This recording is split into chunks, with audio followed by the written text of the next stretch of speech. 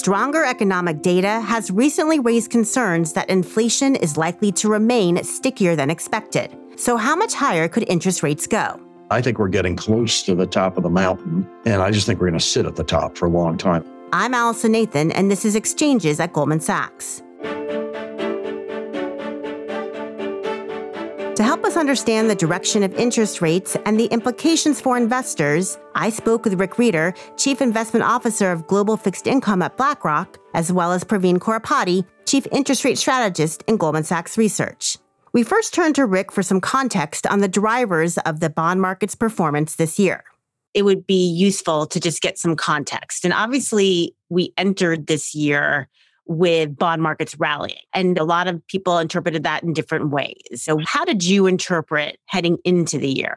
So I think there's a couple of things. First of all, one of the things I found about the industry is that there's this extraordinary focus on surveys. And I've never really understood. By the way, I've learned it's like election polls. People all go the same way or say the same thing at the same time. And so we go to November, December. It was this ubiquitous view that the economy is going into recession or deep recession. It was just a question of how deep this recession would be. And quite frankly, that was overdone. And I don't believe that we're going into recession. So I certainly don't believe we're going to deep recession. But the fact that the markets were pricing in this extraordinary level of easing that the Fed was going to do in 2023 seemed surprising, to say the least, / wrong.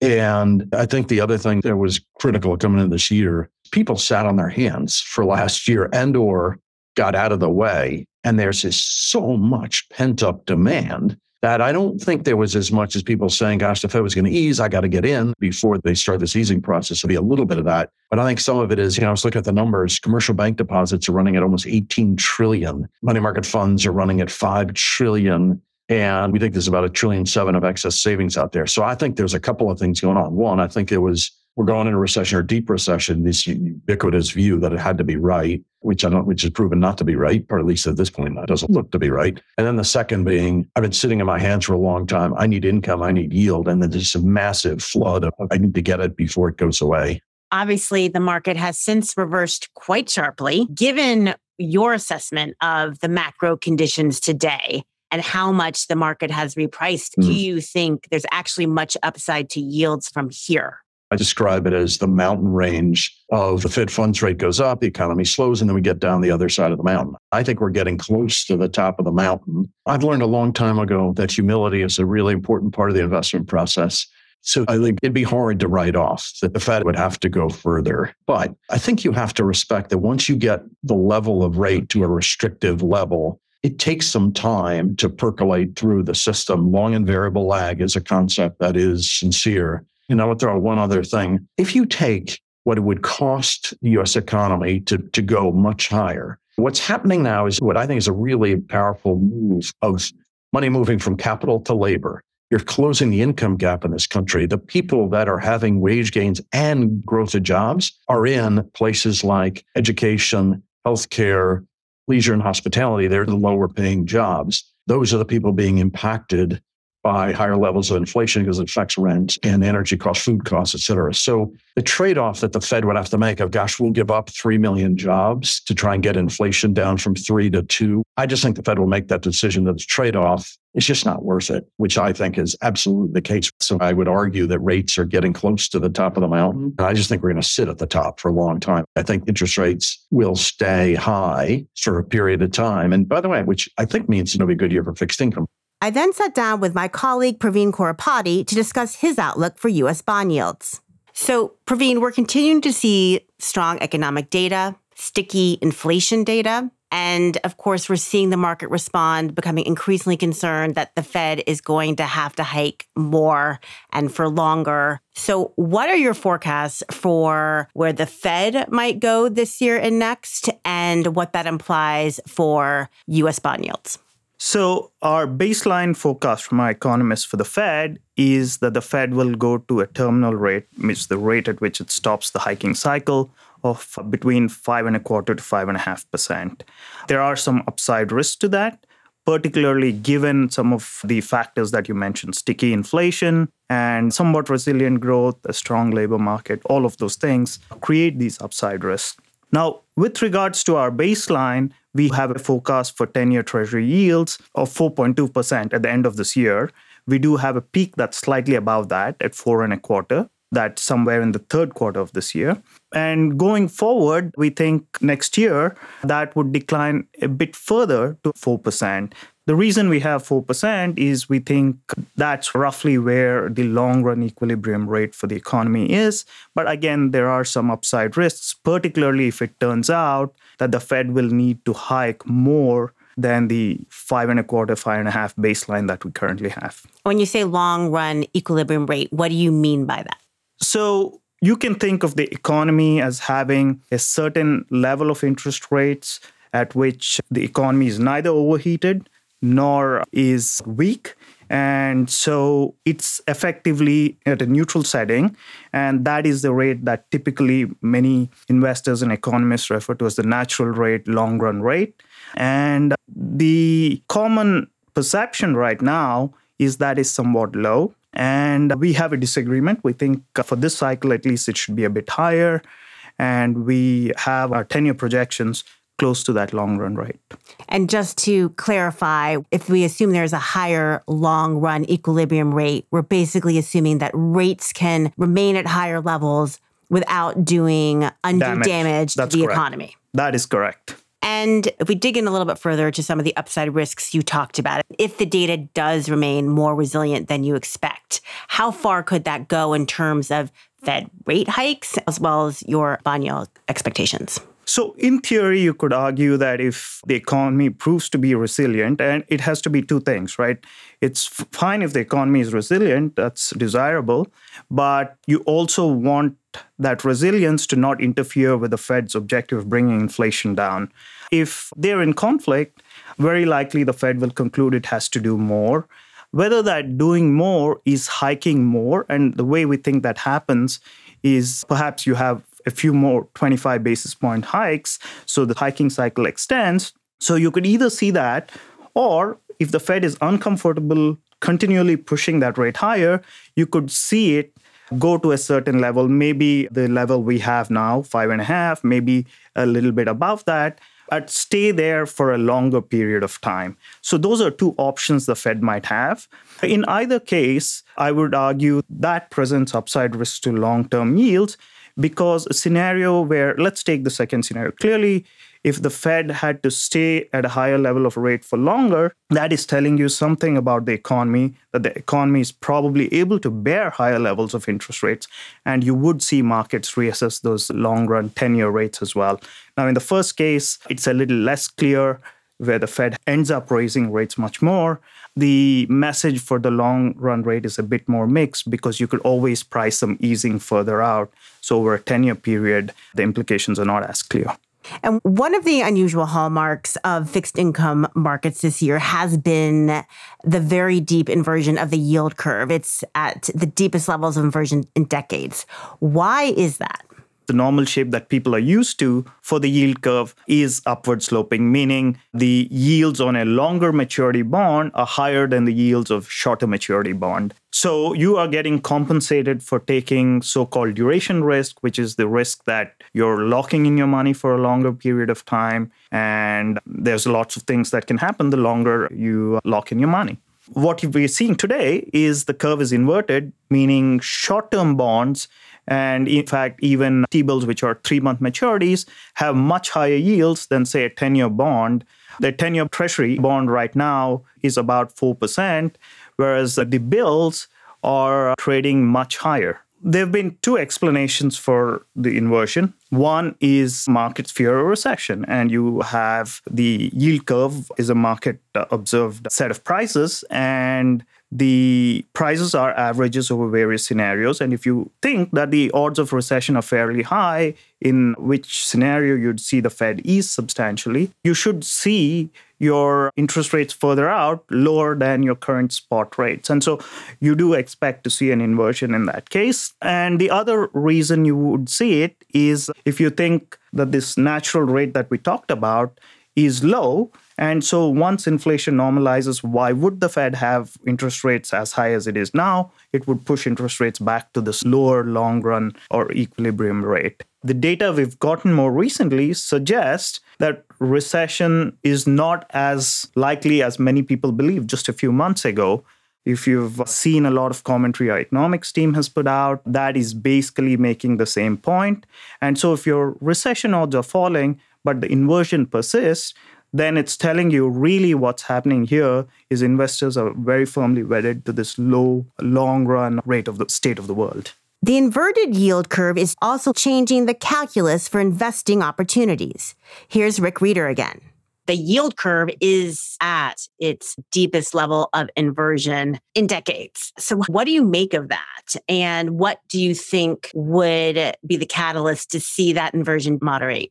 The first thing I think about every day is, cash. We ran a lot of cash in portfolios last year because, quite frankly, if you're in a rising rate environment or you're at a point in time where the central bank's still up to move, 0 is a good return. But actually, it's not 0 anymore. The front end of the curve is getting you 5. You go out 6 months or so, it's pretty darn attractive. You can get above 5 for functionally sitting in cash. So first thing I would say is that translate from an investment point of view into a pretty attractive, should we now shift, particularly after spreads tighten so much in quality assets, should we now shift more into cash is the first thing. Second, I think it's hard to see the data really coming off that much in the next month or two. And then later, spring into summer, I do think the economy will moderate. And I do think you'll start to see the curve steepen out for where we are today. But in the interim, above 5 to sit in functional cash if you're an investor. There's a point where you lock in, you want to lock in the yield because I do think yields are coming down in 2024 and 25. But I don't know, in the interim, can you be patient for a couple of months given how tight spreads got in some of these quality assets?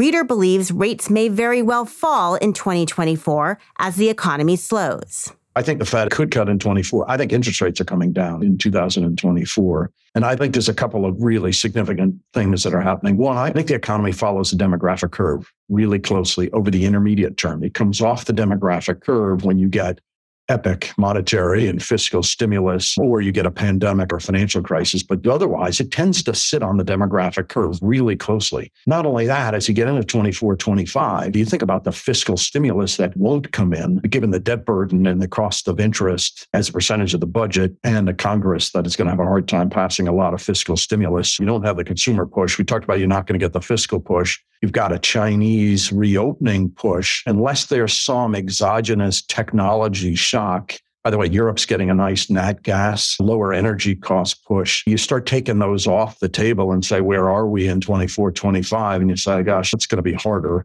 for the economy to grow. And my guess is the economy, by the way, I don't think it necessarily means to go into a recession or deep recession, but I do think it'll be slower growth. So, go into 24, 25 and say, does growth slow? Do interest rates start to follow that demographic curve? Does the central bank now have to start moving rate down? I think that's right. If you said to me, what do you think? Do you think the 10-year will hit 2.5 next year? I think that's a possibility. I definitely think that's a possibility. I do think we're going to see lower interest rates again. Since Japan could be a major source of bond market volatility this year, as the Bank of Japan has a new incoming governor, we also spoke with Khorapati and Rieder about the implications of a potential Bank of Japan policy shift. Let's talk a little bit about Japan. At the end of last year, we saw the Bank of Japan make an unexpected adjustment to their monetary policy. They widened the band around their yield curve control policy, which was a way to continue and maintain and sustain their very easy monetary policy. We are now looking at a new governor of the Bank of Japan as of April. And ultimately, there's tons of questions in the market about what this new leadership will bring. Japan being one of the last economies to be hanging on with two hands to very easy monetary policy. Will they be setting themselves up to exit that policy? What are your expectations at this point, given all of these moving factors? So our baseline view here is that the BOJ will continue to maintain some form of easy policy. The question is what that form is. And you could view the adjustment that you referenced, the widening of the band, YCC band in December, as an attempt to do precisely that, to sustain this easy policy for longer. What we think will happen with the new leadership, it was interesting when you looked at his confirmation hearings, the new governor, Ueda, seemed to indicate an openness to changing at least YCC, right?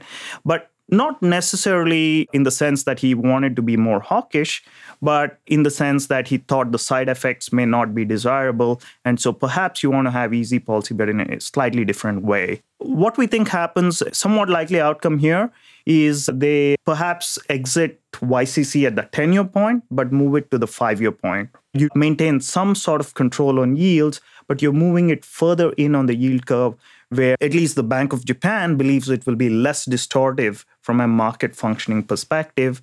And I suspect there's some truth to that. So that is what I would expect as a first step. Now, of course, if it turns out that inflation in Japan is stronger than many people expect, we should get some preliminary data in March. They have the annual wage negotiations that you'll get some data on that. And if that is suggestive of wage growth that might support more sustainable above 2% inflation, you could see a more developed set of steps rather than just this YCC adjustment. And what would be the implications for global bond markets if Japan takes further steps towards normalization of their monetary policy? So let me answer that in two parts. First, what would the implication be if they did what we thought they would do, which is move from the YCC target maturity from the 10-year point to the 5-year point? In that scenario, we don't actually see much of an impact. We think the whole YCC debate in that case would be a bit of a red herring. Basically, that's because when you look at 10-year Japanese swaps as opposed to the bond which the BOJ is buying, they are already above this 50 basis point threshold. They're trading at 82 basis points right now. We think the fair value for 10-year JGBs is about 80 basis points. So in some sense, markets are already anticipating some tweaks here. And even if we got that tweak, my suspicion is the spillovers won't be all that large. The day of spillover may be about 15 or 20 basis points, but the long-run spillover coefficients that we estimate are not that large. The bigger question here, in my mind, is if that YCC change has really been triggered by this more sustainable inflation path that I talked about, and that YCC removal is the first of a series of steps towards normalization. That is something markets would be more shocked by. And I think the question then is what happens to the yen? That could trigger pretty sharp strengthening in the yen. And remember, over the last 10 years, Japanese investors have been some of the biggest buyers of global bonds. They have been liquidating some of those foreign bond holdings over the last year, but it would cause them to accelerate some of those liquidations. I think that could potentially be more disruptive, especially for some of the markets where they're dominant.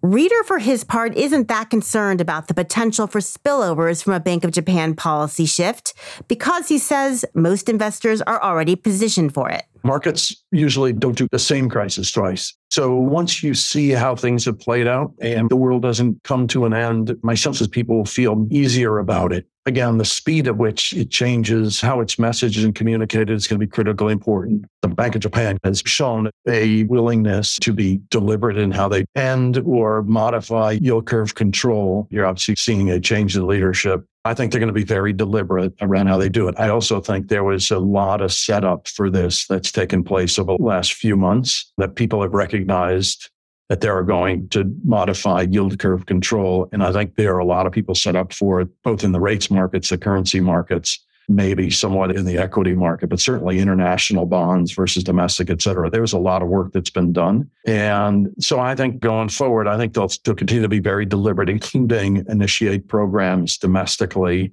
to try and mitigate the damage from eliminating yield curve control, or at least changing the level of yield curve control and moving away from that policy. And my guess is it's a number of months in front of us before you see that sort of play through, given the change in leadership, et cetera. So I still think it's a risk out there, but I think a lot of prep and time has passed that should mitigate the impact. So my sense is that at this point, it'll create some ripples, but it probably won't create a crisis. What about potential spillovers to currency? I think everybody has lined up for a richening of yen. It's amazing to me how the world all shifts together. I don't know whether that's social media or ubiquitous information dissemination through other channels, but it's pretty amazing to me that people jump on a theme And I think a lot of people have jumped on strengthening of the yen. And my sense is there's a lot of positioning for that. So it probably doesn't create the impact that it otherwise would. But I do think it's going to happen. We do think the yen is going to appreciate. I just think there's a lot of positioning set up for that. There's a lot of call structures set up for that. There's a huge amount of convexity that's been bought around that. I think it could create some market volatility. But I tend to think the market volatility that usually happens what people are not prepared for or expecting to happen. And I think most people expect the yen to strengthen. The outlook for investing in European assets, which have recently outperformed the U.S., also looks to be more interesting. Here's Praveen again. One central bank that has looked increasingly hawkish is the ECB, again, responding to inflation data that continues to surprise to the upside. We've talked about the US, we've talked about Japan. Yeah. If we talk about Europe, what do you expect? Has most of that tightening been priced in? Where do you think bond yields in Europe go from here?